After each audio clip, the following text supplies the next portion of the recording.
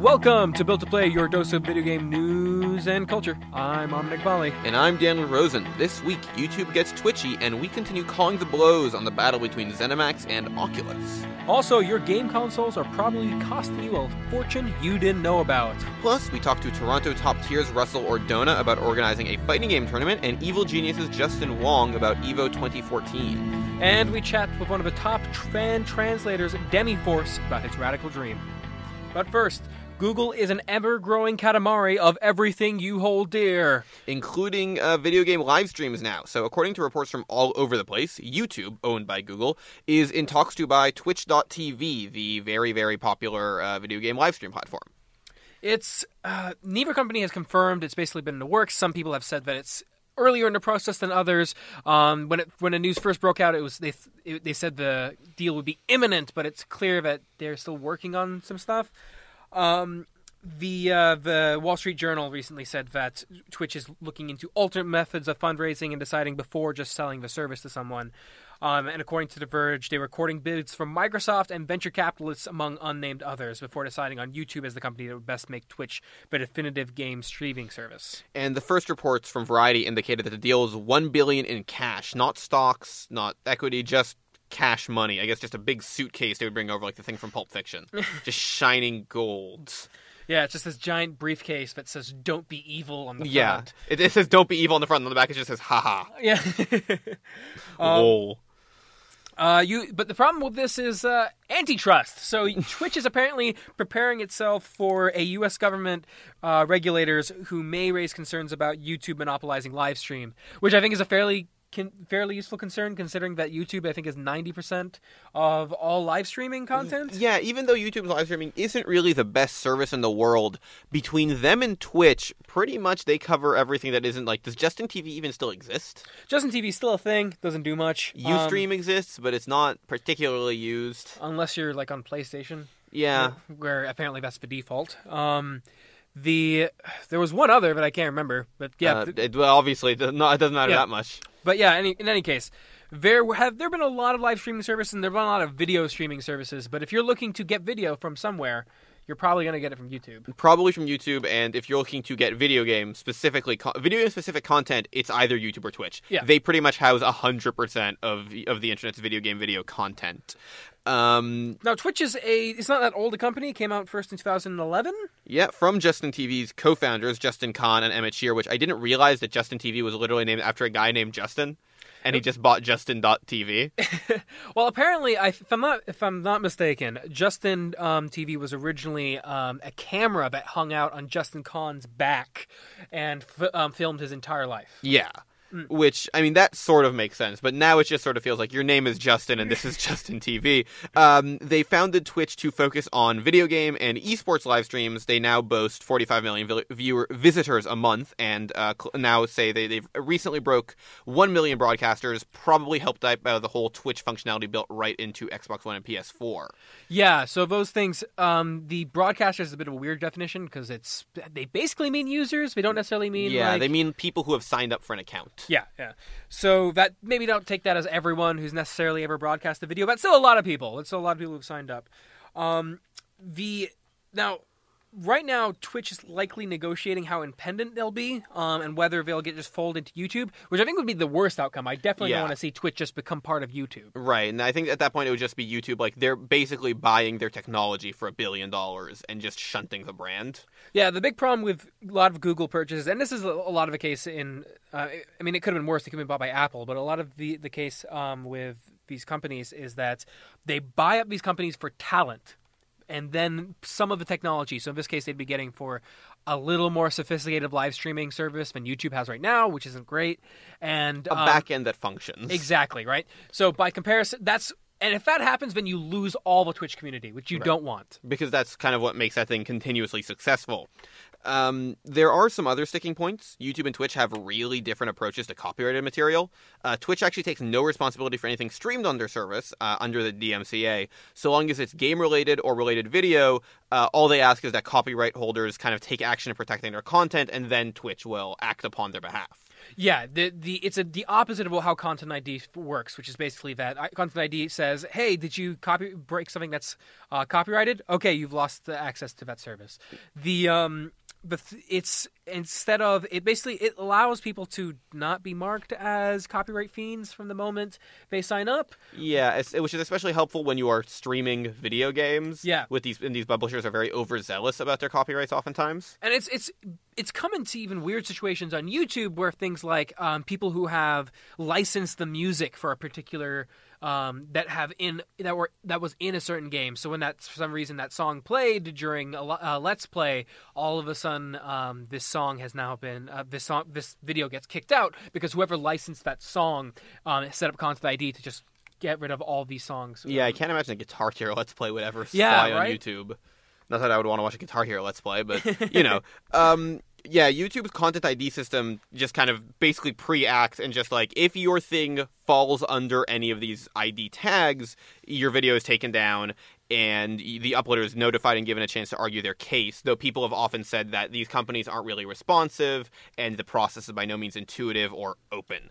Companies can also actually request a copyright strike and have every video just blanket-wide that has any words they're looking for completely be taken down. And one of the scary parts is also that if you get enough demerit points for doing this, you lose all revenue that you can make from those videos. Yeah. So if you are actually making money from Twitch or from YouTube content and they get integrated, you would actually lose all this revenue. Exactly, which is interesting because it's not only that you lose revenue; the revenue is turned to the copyright holder until you settle the dispute. And considering the dispute is so hard to settle, they're just making money off of your content. It's not that the money goes nowhere. YouTube doesn't get it. The people who don't have any right to what you have been, supposedly infringing on are getting that cash. And like that's crazy because you got to think like as a guy who's fighting this, right?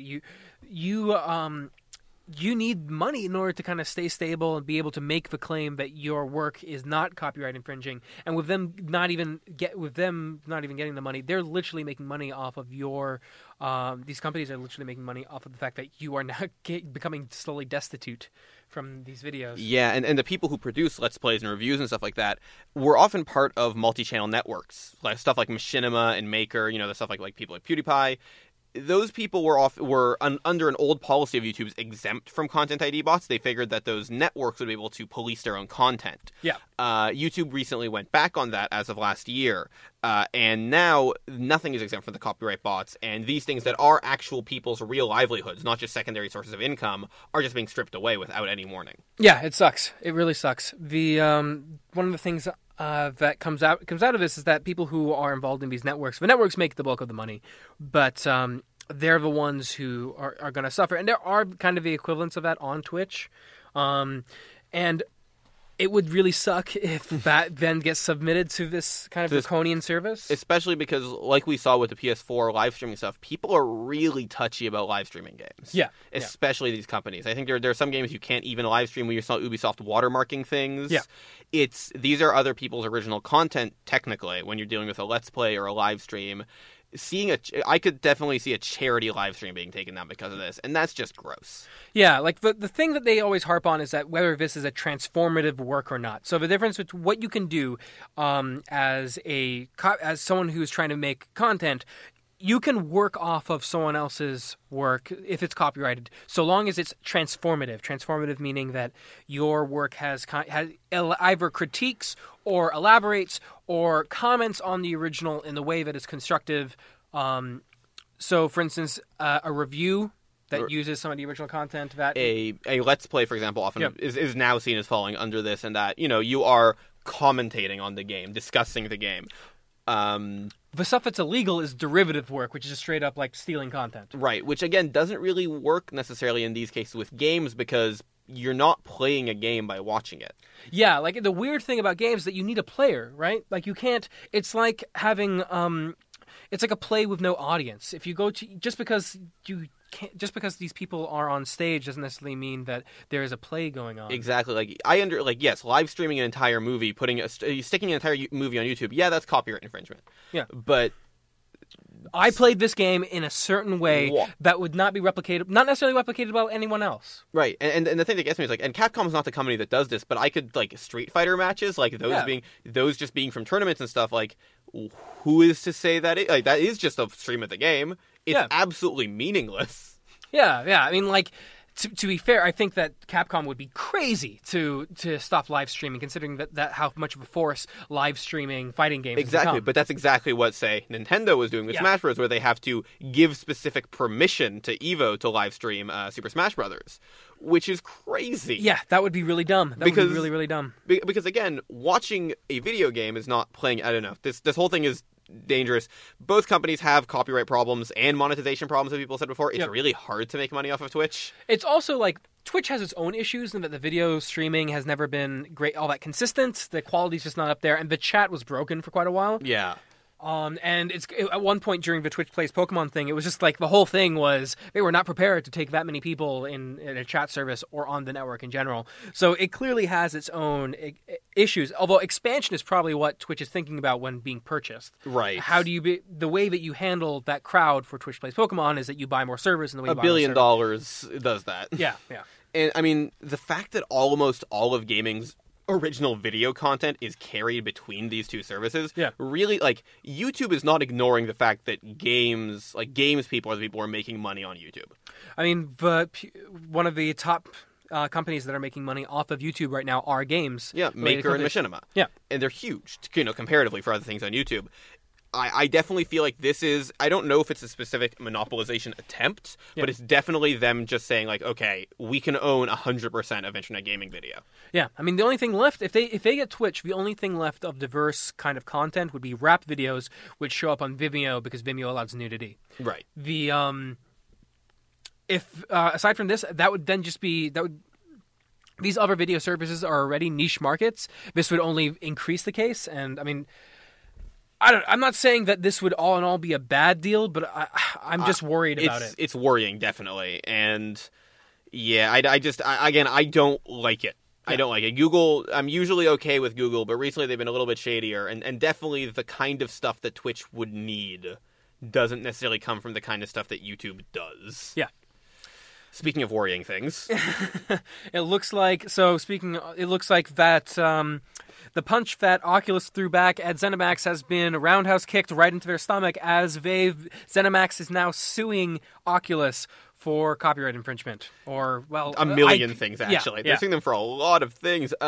So if you've been following the last couple of weeks, ZeniMax, the owners of id Software and former employees of John Carmack, have been sniping at Oculus, the makers of the Rift VR headset, and current employers of John Carmack, because they believe that when Carmack left the company, he took code that he wrote while at ZeniMax to Oculus, and they believe they own that code and thus should own a stake in Oculus. So Oculus has been fired back by asking ZeniMax to point to any stolen code in the open source SDK, because all the Oculus code is in fact available online. So their point is, hey, look, if there is code that you think was stolen, just point to it with your finger and we'll deal with it then. Which we called a really ballsy move last week, because it really did seem like it was an airtight defense. But turns out it's not airtight enough that ZeniMax backed off, so now they're actually suing the company, and now they allege it's not just Carmack, but a half dozen of former ZeniMax employees who jumped ship with him, but stole code as well as research concepts they were working on for years.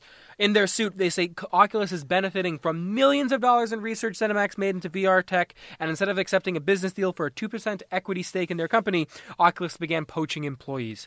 Oculus, of course, maintaining their stance that it's all a load of crock and say that they'll defend themselves vigorously. But the thing that gets me with this is that it very much seems like Lucky's defense last week of this being an open source code, anybody can look at it. They're saying that's not the issue. Yeah, no.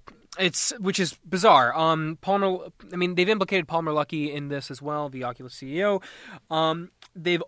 But here's how the story goes. Here's how what we know of. In 2002, a college age 2012, college age Palmer Luckey was working on a early prototype of the Rift and met Carmack, who, along with other ZeniMax employees, added the head mount, integrated motion sensors, and other critical software, as well as modified Doom BFG Edition to run on the Rift. Then, at E3, ZeniMax showed Lucky this new prototype while under NDA, as well as demoing it on the show floor to key press members and developers. Lucky then went on to found Oculus and asked ZeniMax to help promote the Kickstarter back in 2012.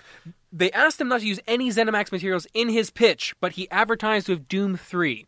ZeniMax also says that Lucky asked for information about the hardware ZeniMax used to build the prototypes, and then directions on how to install custom firmware on them, that being that open source code that he was talking about. Right, so it wasn't necessarily any line of code, but general guidelines on how to do it, I guess? Ideas and hardware. Yeah. They then claimed that discussions of how Oculus would be compensating ZeniMax for this work fell apart in winter 2012 when Oculus began hiring new talent and Lucky started ignoring them. According to the lawsuit, after negotiations fell apart, Carmack and other employees were asked not to continue sharing information with Lucky until an agreement could be agreed upon. They were then hired by Oculus. ZeniMax complaints end by listing all of their counts of misconduct, including common law misappropriation of trade secrets, copyright infringement against all defendants pertaining to Oculus's use of Doom 3 BFG without permission, breach of contract against all defendants encompassing Lucky's use and disclosure of proprietary information under NDA, unfair competition against Oculus, because Oculus breached the terms of the NDA, took ZeniMax's property and used it for its own gain without obtaining license, unjust enrichment against all defendants who refused to compensate ZeniMax for its contributions, trademark infringement for Oculus's use of trademark materials including Doom, Rage, and Skyrim, and false designation against all defendants because Oculus VR's products are likely to imply the mistaken belief that they come from or are authorized by ZeniMax. That is a pretty serious list of accusations. Yeah, so 2 weeks ago, Carmack tweeted that Oculus has not used a single line of code that he wrote while he was under contract to ZeniMax, and Lucky's statement to ZeniMax to look through their code, again, seemed pretty ballsy, but I don't think they care about the code so much as they care about everything else about Oculus. Yeah, so what this basically turns out was that ZeniMax is angry not so much that they may have stole any direct code, so much as Palmer Luckey may have gained kind of an advantage by being exposed to some of ZeniMax Inner's workings at one point. Yeah, the idea that just ZeniMax employees worked for months on VR after Carmack met Luckey, and then he took all that work, and instead of paying ZeniMax for it or giving them some sort of stake in his company, he just hired those employees and pretended they didn't exist. Yeah, so it's a really, really weird arrangement, because you got to consider a lot of the things they're suing for is basically just ideas in John Carmack's head that were never put into anything marketable or something that came out as a product. Yeah, nothing official, nothing that, again, ZeniMax had any, this is a design document for the Oculus Rift. And it didn't look like it, as Carmack has said in the past, they abandoned their projects for 3D. Yeah. They weren't going to go through with this. This was an experiment that failed. And apparently, this has been something that Carmack has been complaining about for a long time when he was working on his own VR headset. Right. And, I mean, you have to wonder who's in the right here, because nothing really was stopping Carmack from leaving Oculus. His contract wasn't, he was not in breach of contract for being hired by another company, for quitting and leaving the company. And, how much of Lucky's side of the story are we missing? Because I really feel yes, this is pretty damning evidence, but at the same time, this is one side of the story, and there's got to be a reason for all this. Yeah, no, it's incredibly bizarre to some extent, because it feels like if this is true, they're basically accusing Palmer Luckey of corporate espionage. Right. Or something akin to corporate espionage. Which, you would need to be kind of either super negligent or super evil to do. Yeah, a lot of this just seems See, how I'm envisioning it was a lot of these were two guys who were working on basically a very similar project, and they hung out with each other and shared ideas. Yeah. In the same room. And they're alleging that they owned this guy, and he knew a whole bunch of proprietary NDA stuff, and then talked with this other guy who made a VR headset, and because of that, there was a go-ahead. But one thing I think they might actually have a point with is the stuff with the BFG edition, which apparently like they did use without going through ZeniMax. Right, and they didn't authorize any use of it. I believe the official thing in the lawsuit is that ZeniMax said they would help with the Kickstarter as long as no ZeniMax games were like officially stated to be for the Oculus Rift. Yeah, and because of the BFG edition and because that thing got abandoned, it was super bizarre. They're now alleging copyright infringement, and that seems like that's okay. That was probably his bad. Yeah, I don't know what happened there. And I don't think that seems like something we may never know. Really. Yeah, it sounds like there's a lot of spite on both sides here. Yeah. And I have to wonder how much of this is because of all that Facebook cash. Yeah. Like, to be fair, this is literally what happened to Facebook, by the way. Like, this is straight up... Mark Zuckerberg went to another guy, talked to them about an idea for a potential social network, and then made his own. Made that social network. This is a guy who was kind of working on a product, talked to a guy who was making a VR headset, and then made a VR headset. So, talked to a guy who made a VR headset, gave him that VR headset, and then said, well, what if I install new stuff on this VR headset, apparently. Yeah. And I find this... I mean, this is pretty weird that how closely this matches up to Facebook is probably going to fight this. I think that Facebook has both the money and the wherewithal. They want to fight this. Mark Zuckerberg has been through multiple versions of this trial already with the Winklevoss twins. Yeah. So I think he's going to come down straight up on the side of Oculus saying, "Hey, no, look, if you, what is the line from the movie The Social Network? If you had invented Oculus, you would have invented Oculus? Yeah. You know, who's going to play John Carmack in the Social Network version of this? Oh, my God. I would be so excited, actually, for an Oculus I think movie. Jeremy Irons would be pretty good. Yeah, because I feel like these guys are actually really interesting folks, and we'll eventually find out what's going on here. There are just elements, though, that right now are completely mystifying. Oh, yeah. Like who's going to play Duke Nukem in the movie.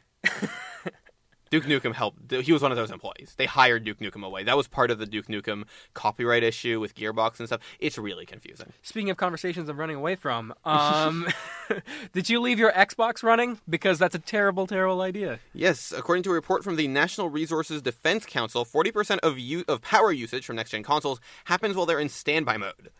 This is the NRDC's last report on game console since 2008, where they found America's 360s, PS3s, and Wii's consumed 16 billion kilowatt hours per year, and enough to power San Diego. Which is a weird city to choose, but sure. Yeah, I mean, San Diego during Comic-Con or just San Diego generally? I think it's just San Diego year-round. That is how much power San Diego takes. I think 10 billion of that is during Comic-Con. Yeah. You need to power Stan Lee somehow. The battery that keeps him running is made of human kryptonite. In any case, the report suggests that if every console was replaced by its next-gen counterpart, they would use 10 billion kilowatt hours per year, enough to power Houston. The drop is mostly because Wii U consumes far less power than the Wii while in standby. Sure, why not? The Wii U actually has a light that tells you when a disc is in the system whether the console is on or off, which I have to assume consumes a billion kilowatt hours by itself. But sure. The Xbox One, however, uses 44% of its total energy usage while in standby mode, likely due to the Kinect being always on, always watching, always listening. I mean, that was... Yeah, probably going to go down now. That's one advantage, I guess, of having a Kinect-less Xbox One coming out. It won't cost you a bunch of money in the long run. Yeah. The NRDC is a non-profit environmental advocacy group, so it's not like their motivations are super shady here, but it is surprising that consoles use that much energy in standby mode for features we mostly don't care about. Yeah, there's pretty much nothing they do in standby mode other than the PS4 patching stuff in the background. And I don't know how true this is, but remember at one point they were advocating that the PS4 would track the games that you're interested in and download games that you might be interested in prematurely. Yeah, I think that's not existing. I think that's a thing they made up. Yeah, I remember that being as that being super crazy at the time, but if they're actually doing that in standby mode, that might explain things. Yeah, that would eat a ton of your energy. That's the thing though about this is that these machines already cost $400. Yeah, and now they're costing a ton of money just to power them and plug in. I mean, I don't know. It'd be nice to know how much this compares to having an extra refrigerator in your house. What would this be? What appliance that you could actually use to help your life? This be the equivalent of? Yeah. Oh man. Well, at the very least, and now that you don't have to have your Kinect plugged in spying on you, here's basically what we learned today is that spy cameras eat up a ton of your money, both up front and for years and years to come. There you go. There you go. We all learned an important lesson today. And that's it for our normal round of news, but we have a bonus round. A totally tubular bonus round. So just to give you a heads up, a bonus round is a collection of weird bits of news that don't really make a lot of sense, but we've collected anyway. Daniel, what's our first one this week? Our first piece of news this week comes from our intrepid mouse reporter, Chuck E. Cheese, who you may know from a series of 90s arcade pizza places that were mostly terrible and also actually function as adult torture stores. I believe the common comedy joke is that it's the place where step-parents go to die. Visitors to Chuck E. Cheese now will be able to play the Virtual Ticket Blaster experience, which lets kids grab virtual tickets for fabulous prizes like pencil erasers or a skateboard that costs more tickets than actual money. But the exciting thing about this is that they'll be playing these on Oculus Rifts. Wow. They're going to have basically... When they plan to implement this at all? This is going to be starting in a few months, I believe, for a 6-week trial period, I believe in Texas. I don't remember exactly. The game was developed exclusively for Chuck E. Cheese by the studio that recently redesigned their mascot. And it will be... that mascot is terrifying, by the way. It is horrifying. It's the most terrible design I've ever seen in my life. It'll be available for a 6-week trial period before decide how to best put expensive, fragile VR equipment in the hands of terrible, hyperactive children who are eating garbage pizza. Also, like... Let's talk about one problem with VR. That stuff is gross in terms of just like hygiene. Like these are kids who have touched their butts and are going to be rubbing them on the lenses. That's how you get pink eye, man. Yeah, that's going to be real. That's A, going to be nasty, and B, man, when you get the kid who gets nauseous by that, that is going to be a horrifying room. That is going to be a room you painted green and not on purpose. Yeah, well, so let's see how this 6-week trial runs, I guess. Okay, so what's the other thing that we've got going here? The other thing is that, do you remember Night Trap? That was a FMV game from the mid-90s? Yes, for the Sega CD. The creator is threatening to bring it back. Oh my god. So the U.S. Senate's favorite Sega CD game is coming back with a vengeance, according to creator James Riley, who was posting on the private Night Trap Facebook page, which, by the way, let's stop for a moment and appreciate how beautiful that sentence is. Let's just appreciate the fact that there is a private night... You have to be invited to the Night Trap Facebook page. No fair weather fans allowed. So... Just the Night Trap has a really cool history, that includes the foundation of the ESRB for some reason. Yeah, so back in the 90s, video game violence was a really big deal. I mean, it still is to an extent now, but to the point where the U.S. Senate called a hearing on game violence, where Nintendo and Sega both argued their cases, and Sega was already sort of rating their games. They had kind of developed what would become the ESRB internally, and Nintendo's Howard Lincoln, who was their lawyer at the time, and later, I think also at the time, he was also partially their CEO or president or something. Yeah. He rose to a management position. You may know him as a comic character in Nintendo Power Comics, or the man who played every NES game in existence. He basically said that Sega was letting children play games like Night Trap, which had nudity and horrible violence in it. It didn't. It doesn't. It's a bad game, but not for those reasons. And Sega didn't really have a leg to stand on because all they could say was, no, it doesn't, and the Senate didn't really want to play these games anyway. So the Senate said, you guys need to get your act together, make the ESRB. And so Night Trap is indirectly responsible for the creation of the ESRB. It also ruined the career of one Dana Plato. Oh, good. Who you may remember from sitcoms in the 90s and nothing else now. It inspired, like I mentioned, Howard Lincoln to lie to the government. And again, has a private Facebook page, which is actually the saddest part of this whole story. Riley says he has been speaking to interested parties. He is now looking at what platforms to bring it back to. May I recommend, just to dovetail failure and failure, the Ouya. That would actually be the perfect place for it, wouldn't it? Yeah, I believe the Ouya could be the new home of FMV games.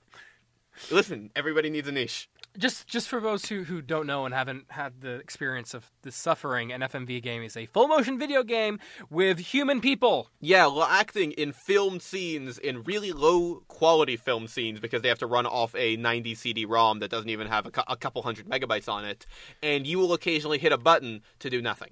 Yes. These games once had Christopher Walken in them. They were that popular. There was oh gosh, what is that comedian's name? Canadian comedian. He was in like SCTV. Was he in Kids in the Hall? No, he wasn't. He was in. Doesn't matter. I don't remember. No, you know what? Okay, here's more important. There was a Shelley Duvall golf game, which is the most important FMV game, I believe, in existence. There was a game called Plumbers Don't Wear Ties, which I insist is a gritty reboot of Mario that never took off. It was for the 3DO. I think Nintendo was doing it in secret. That guy's also threatening, by the way, to re-release that game.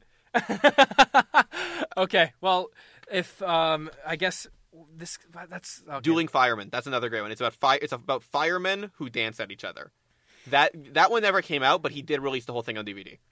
At least, well, you know what? At least we know the dystopian future that awaits us all. That awaits us all, and I just wonder what Night Trap will do for us this time.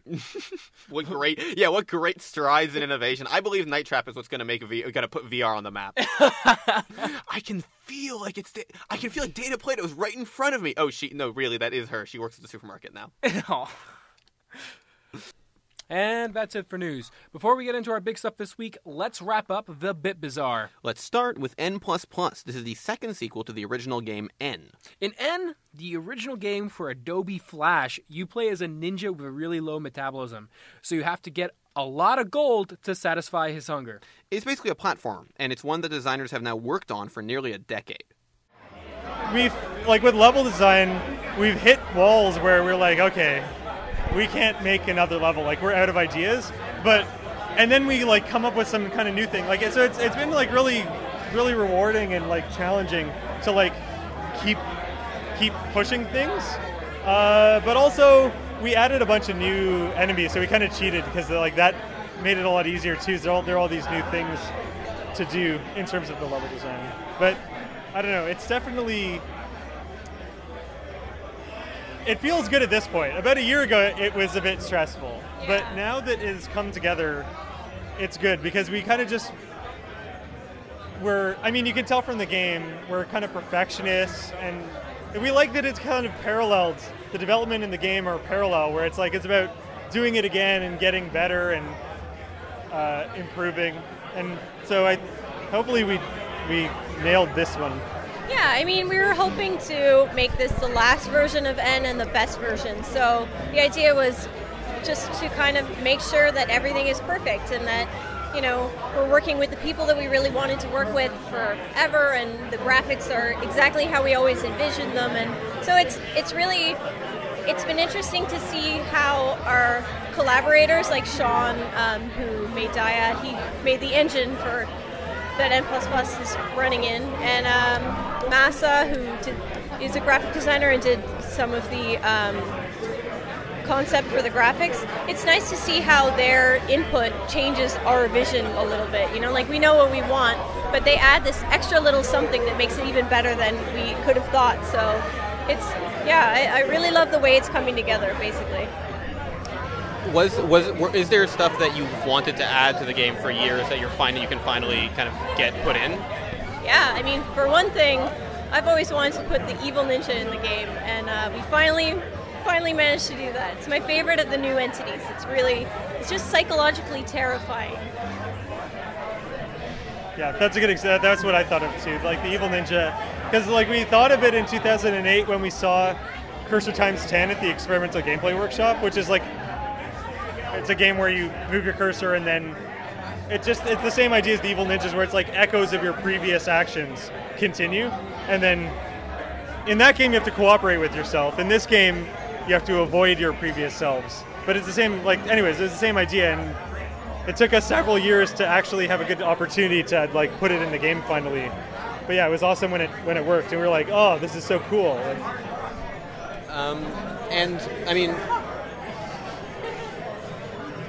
I've been wondering, looking around, just demoing games, is there something to seeing people play the game and kind of learning about how people play that kind of goes into changing design?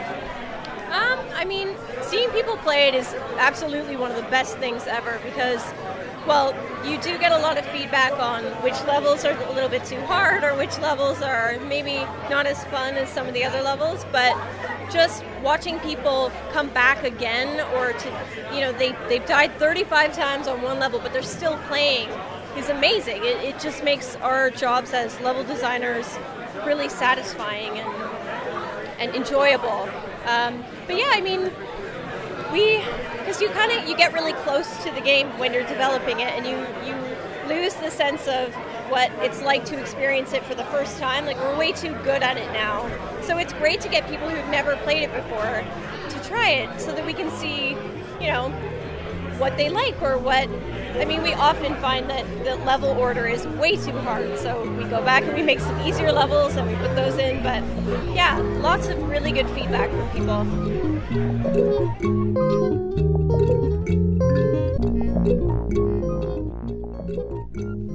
Mayor Shepard and Reagan Burns are designers on N++. It's due out on PlayStation 4 later this year.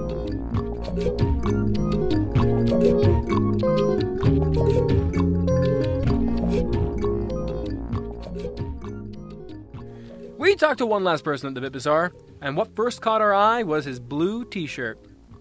In big black letters, it said, John Remedios is a narcissist. I'm really nervous about putting stuff out in front of people. So I thought a good way to combat that is like, well, if I just come out and say, you know, I'm selling things and I'm trying to sell myself, whatever, it doesn't matter. I'm a narcissist. Somewhat ironically, maybe it's a little true.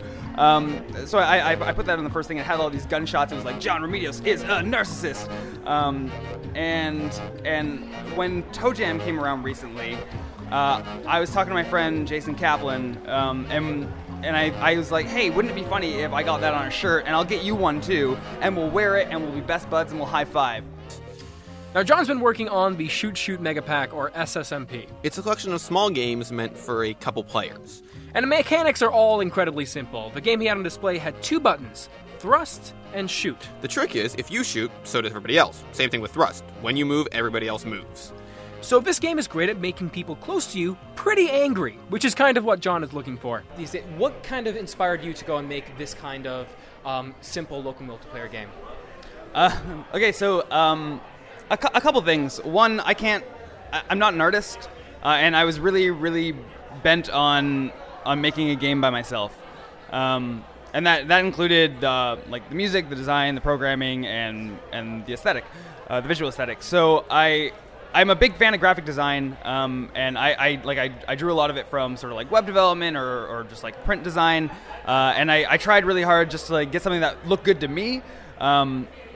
So that was the first part, and the second thing is because I was the only person working on the game, I didn't want to have to deal with creating content and doing like AI or anything like that, because the original prototype was built in for the Global Game Jam in January, so it was just a span of 3 days, and then really 2 weeks to flesh it out and a couple more weeks to sort of build the game into its form right now. So it's really, really, really early and really raw, but yeah, it's kind of like more like mandated design based on the circumstances. I brought another person on the team now. I'm working with Ryan Roth, who's doing the audio.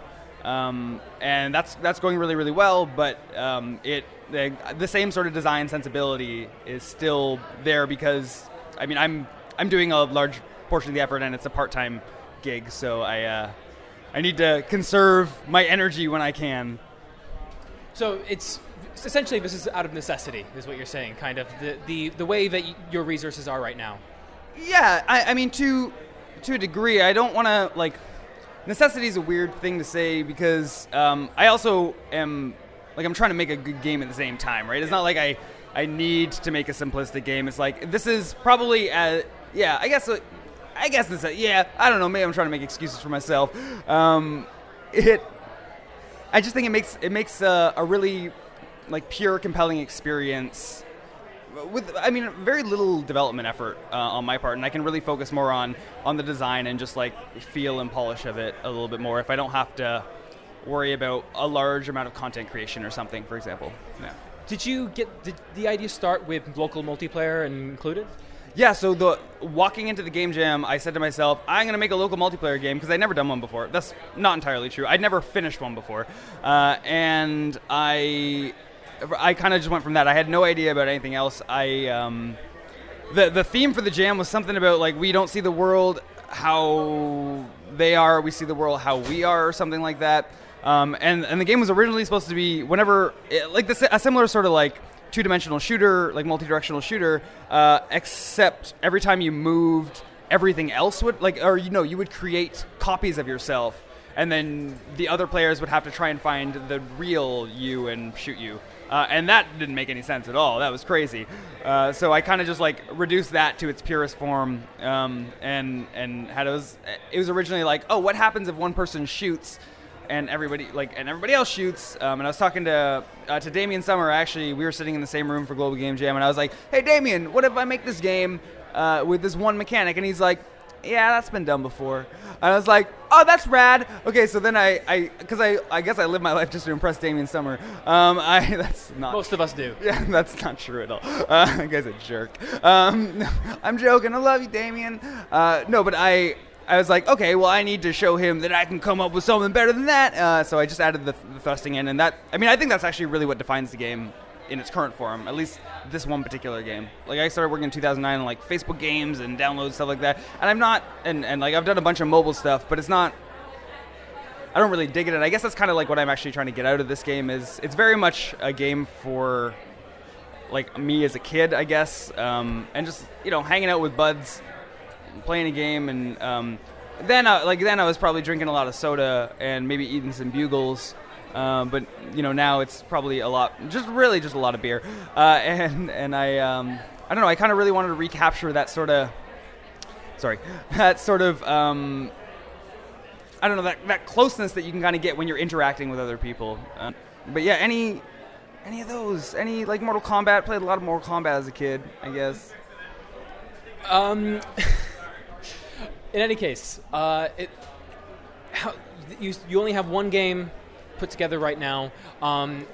What stages are the other 3 games in right now at this moment? Everything is in a very early prototype phase right now.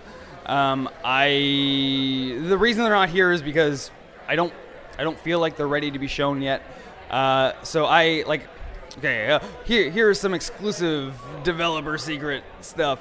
So one of the games I'm working on is one of the games I'm working on is a similar thing where it's, again, a multi-directional shooter, except there's only one bullet, so it's sort of like a dodgeball game effectively, and you have to like fly to the center and get to it and shoot at each other, but it's still like it's not feeling really good right now. So I've kind of put that to the side, and I'll evaluate it later. Another one which is like super super rough is the game goes through cycles.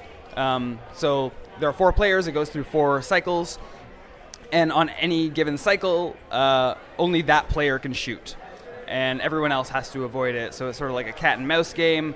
I've been thinking about one, and I haven't even started developing this one yet, where the controls randomize throughout the course of the game, and you need to kind of adjust how you play as it goes. I don't know if that's actually something I'm looking forward to. I don't know. I'm trying to figure out exactly like what exactly the common thread is between all of them. Is it just the shooting, or is it the player interaction? And I won't really know until I play test it enough. All right, thank you so much for your time. Hey, thank you. I really appreciate it. Yeah.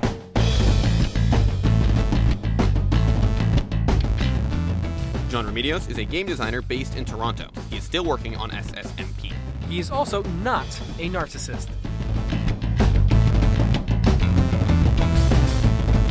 So let's get back to the present day. We went down to Toryuken this week. It's Toronto's biggest fighting game tournament, featuring Street Fighter, Tekken, and Marvel vs. Capcom.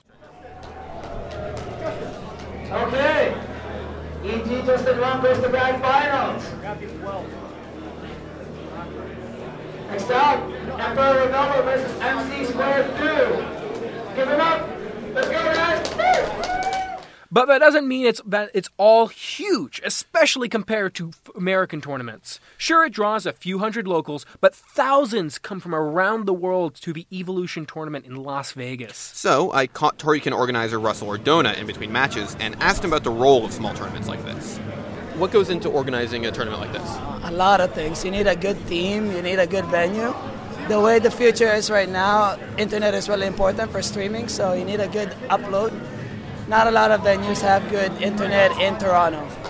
So yeah, a lot of things. A great team. Great team would probably be the best answer. For a slightly smaller tournament like this, how do you attract kind of top players?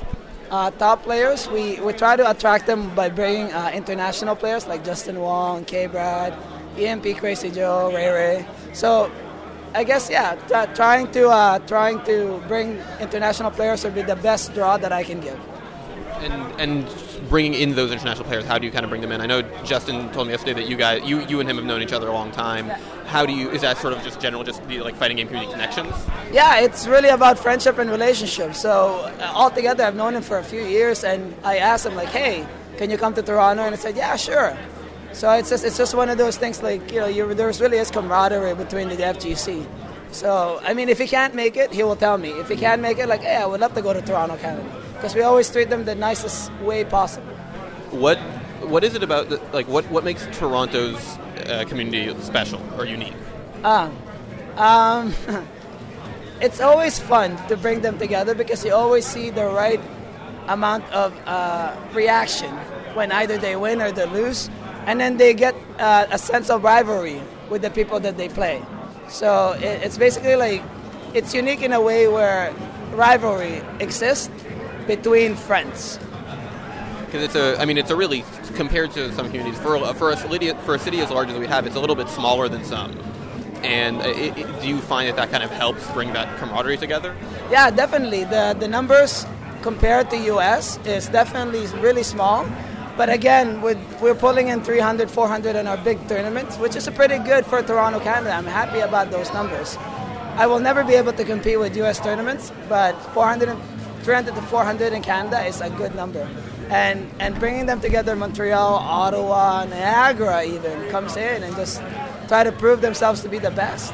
I mean, there's even, like you mentioned just now on stage, there's also the Buffalo contingent. Yeah, so yeah, Buffalo as well. I have great relationship with the Buffalo Tekken players. So I just ask people if they can come, and they say yes or no. So what is the toughest part about putting this all together, and what makes it worth it for you?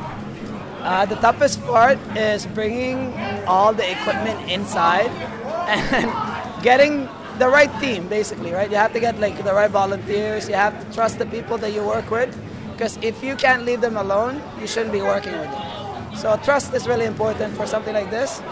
I'm going to lose my voice at the end of the day. That's definitely for sure. So it's always fun. It's the rewarding part of it is I can bring everybody together in one room and compete. It's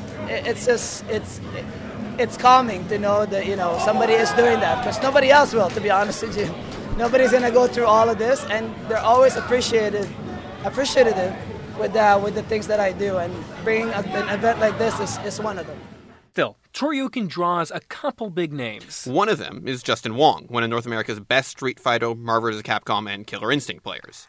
Justin placed top 3 across 6 games at Toryukin this year, and he took first place in most. Which is actually bonkers, because I can barely play one game poorly, let alone 6 at a high competitive level.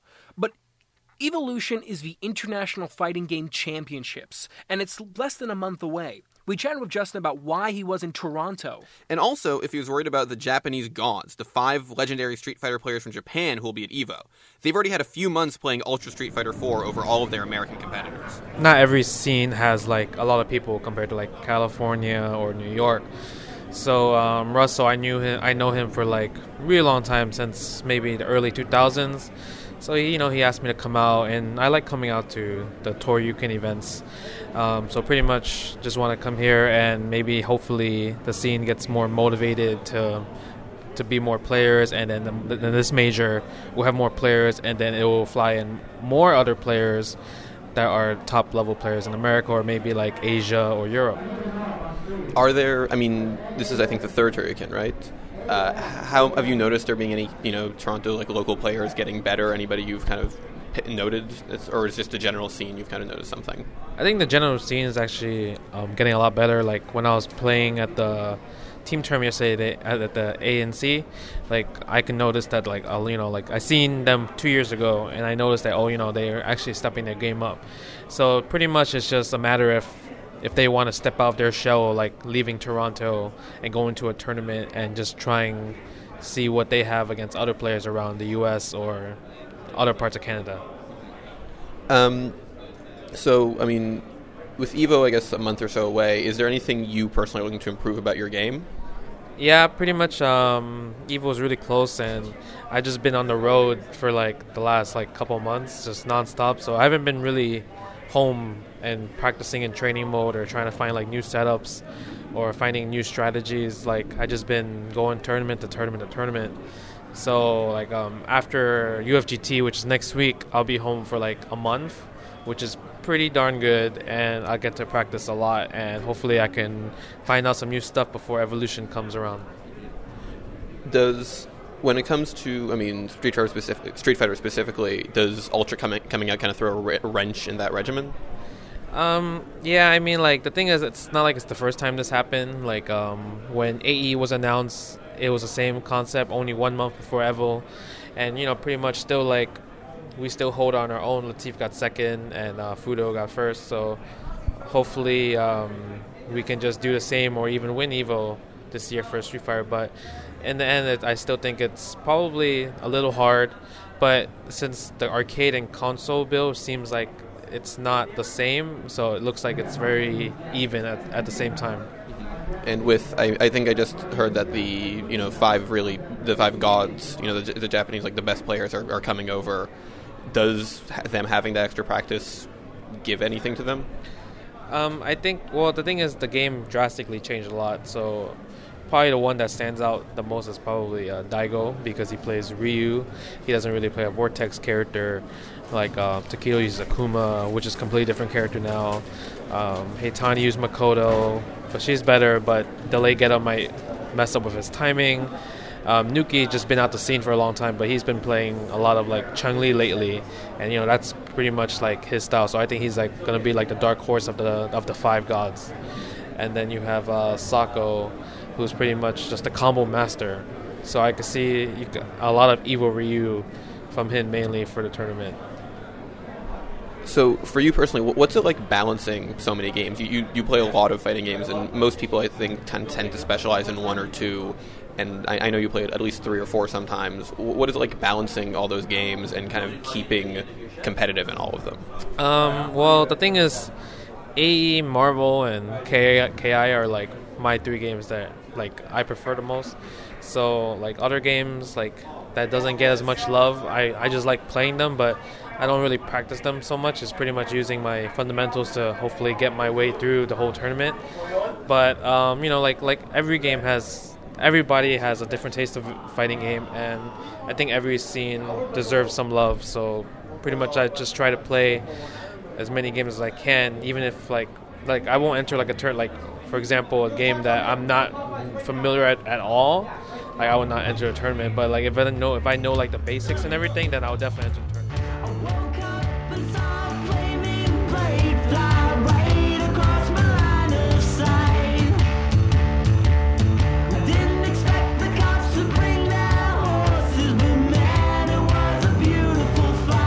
Russell Ordona is the founder of Toronto Top Tiers and the organizer of Toryuken, Toronto's annual fighting games tournament. You can find him at Twitter at NeoRussell, or check out what's happening on Toronto's fighting game community at torontotoptiers.com. Justin Wong is a fighting game player sponsored by Evil Geniuses. You can probably find him at whatever major tournament is happening this weekend, or follow him on Twitter at JWong with 3 Gs.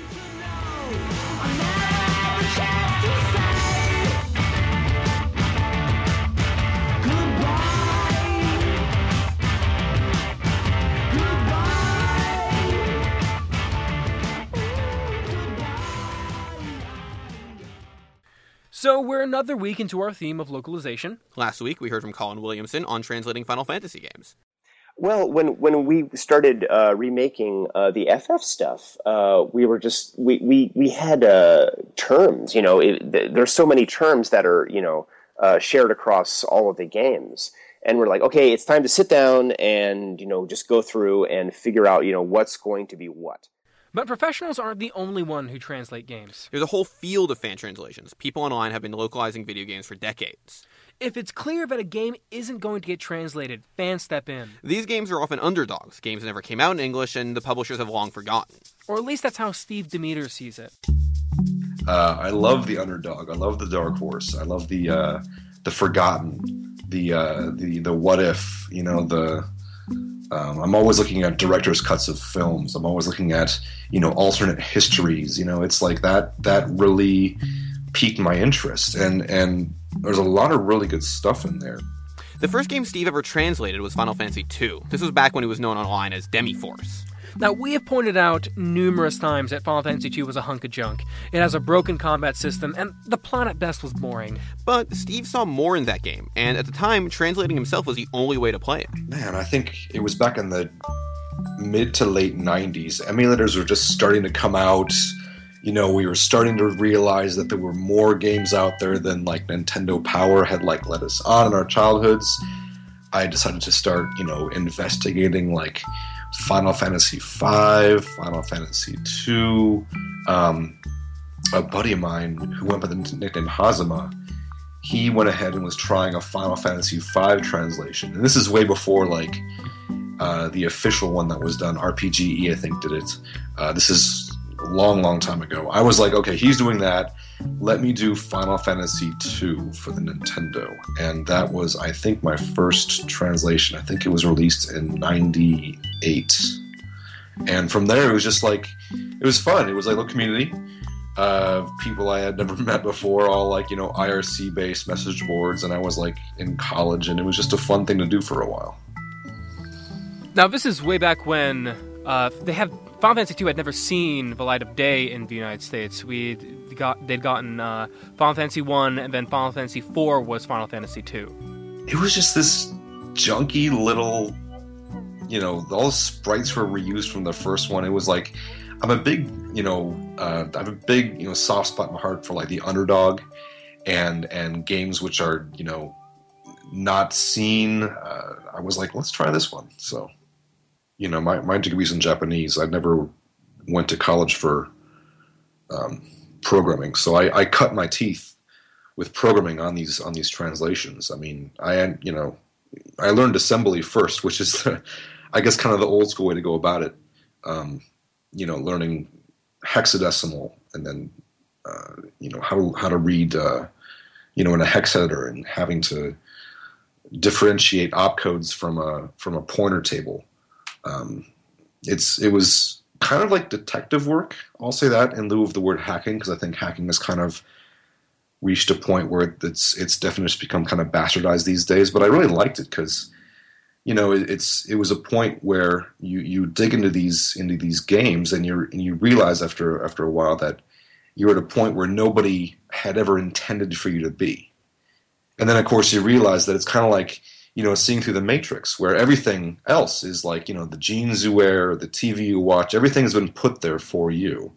But this was just somewhere that nobody intended me to be. And it was kind of I guess kind of a maturation point for me. I really liked it. What were the main challenges in working with at least that era of Super Nintendo and Nintendo games? It was the ROM expansion. You had like, it was always the expansion. It was always like, you know, in Japanese, you have each character is either a word or a syllable, and by its very definition, that takes a lot less space, character for character, to get, you know, your meaning across, versus like English, where it's like, you know, one character per word or per letter. So we'd always been, you know, screwing around with, you know, how can we condense all this meaning in the script into this amount of space, and then you get into, you know, editing and poeticism and really trying to get the most out of what you've, you know, what you have. But I really gained a lot of respect for Nintendo for really getting what they could out of those really old games. His most creatively successful work, however, was Radical Dreamers. Radical Dreamers is a non-canon sequel to Chrono Trigger. Chrono Trigger is probably one of the greatest role-playing games of all time. It was one of the last games for the Super Nintendo, but it was a lot of fun and had a kind of a fun time travel story that mostly made sense. Which makes Radical Dreamers so strange. Radical Dreamers is bad. It doesn't make a lot of sense, even in Japanese. It wasn't even a role-playing game. It was a visual novel that wrapped up one dangling plot thread from the original game. And it was a game that time travel felt like nonsense. The creator, Masato Kato, called it a flop. Eventually, they made another sequel, Chrono Cross, to wrap up that story, and the game, at least in the US, was almost forgotten. Which, of course, made Radical Dreamers all the more appealing to Steve. I'm a big fan of Masato Kato. He directed Scenario for Chrono Trigger, Radical Dreamers, and then went on into, I think he went into Xenogears.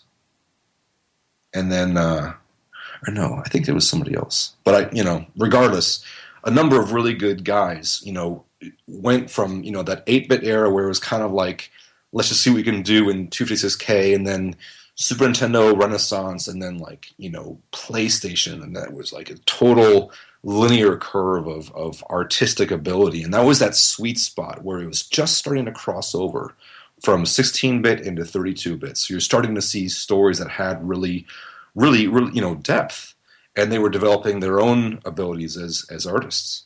And I was like, I have to translate this. This is so cool, and it's all text. There's an opportunity here to really tell a story uninhibited with embellishment. I mean, whenever have you seen a Squaresoft game that wasn't over the top with its visuals, right? Here they are trying to do something with just words. And I thought that was so cool. And I'm a Chrono Trigger nut, so I had to do it. I was unemployed at that time, and my boyfriend was supporting me. And I went and I spent 8 months, and all I did was just translate the game.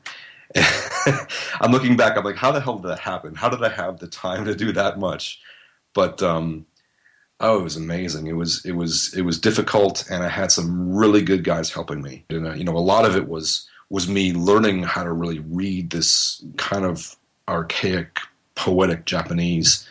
But I had to go over it a lot. But I mean, even more than that was the editing, because they had kind of screwed up the game during the running of it. Like, if you look at the actual Japanese game, there are hallways which, you should turn right to get to the store, but they had it listed as you'll turn left to go here.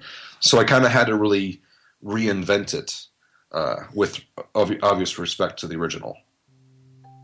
So you were you were fixing the game to some extent. I would say fix is a strong term, but it need a little bit of TLC. You called this translation in an interview with 1UP your most creatively successful. Why is that? Just the amount of editing, just the sheer amount of text. I think it was a meg of text in Notepad, which I think was like, I think it's 70,000 lines of text, and it's just like you're sitting there and you have your phase where you just translate it all, and you get these sentences which just don't flow as words at all, and then you go over it and you kind of make it work, and then you're at the final point where you're really editing it and adding the cadence to the words. And I mean, it was definitely a learning experience for me. I felt that I improved in my writing after that, and it was just, I don't want to compare myself to writing a book because I didn't write it, but I definitely respected the editing process for doing that. And I really, gained interest in words in general. I went back and I read Shakespeare just in terms of how things flow and how to make things sound, and I really enjoyed it. So working on these translations comes with a sharp price, though. Radical Dreamers on its own was 70,000 lines of text. And Steve worked on these games during university and spent more time on his translations than he did on schoolwork. I feel bad about this because I'm not a role model in this sense. I definitely did my hobbies a lot more than I should have, tried in college. But I don't recommend that, having looked back. I think I probably, college for me was an experiment in being able to do what I wanted. I was very lucky enough to have parents that put me through it, and I probably could have tried harder. But things worked out for the best. But I don't advocate that way of doing it at all. When it comes down to it, do you think that it was worth it to have spent all your time on these games as opposed to... Absolutely. I mean, like I say, it was kind of a waste of money, but the fact that I had exercised my ability to follow my passion and find my passion, that alone, just in terms of finding myself, was absolutely worth it. Steve Demeter was a fan translator, but now he's the head of Demiforce Games. His upcoming game is a sequel to Trism. We'll hear more from him next week.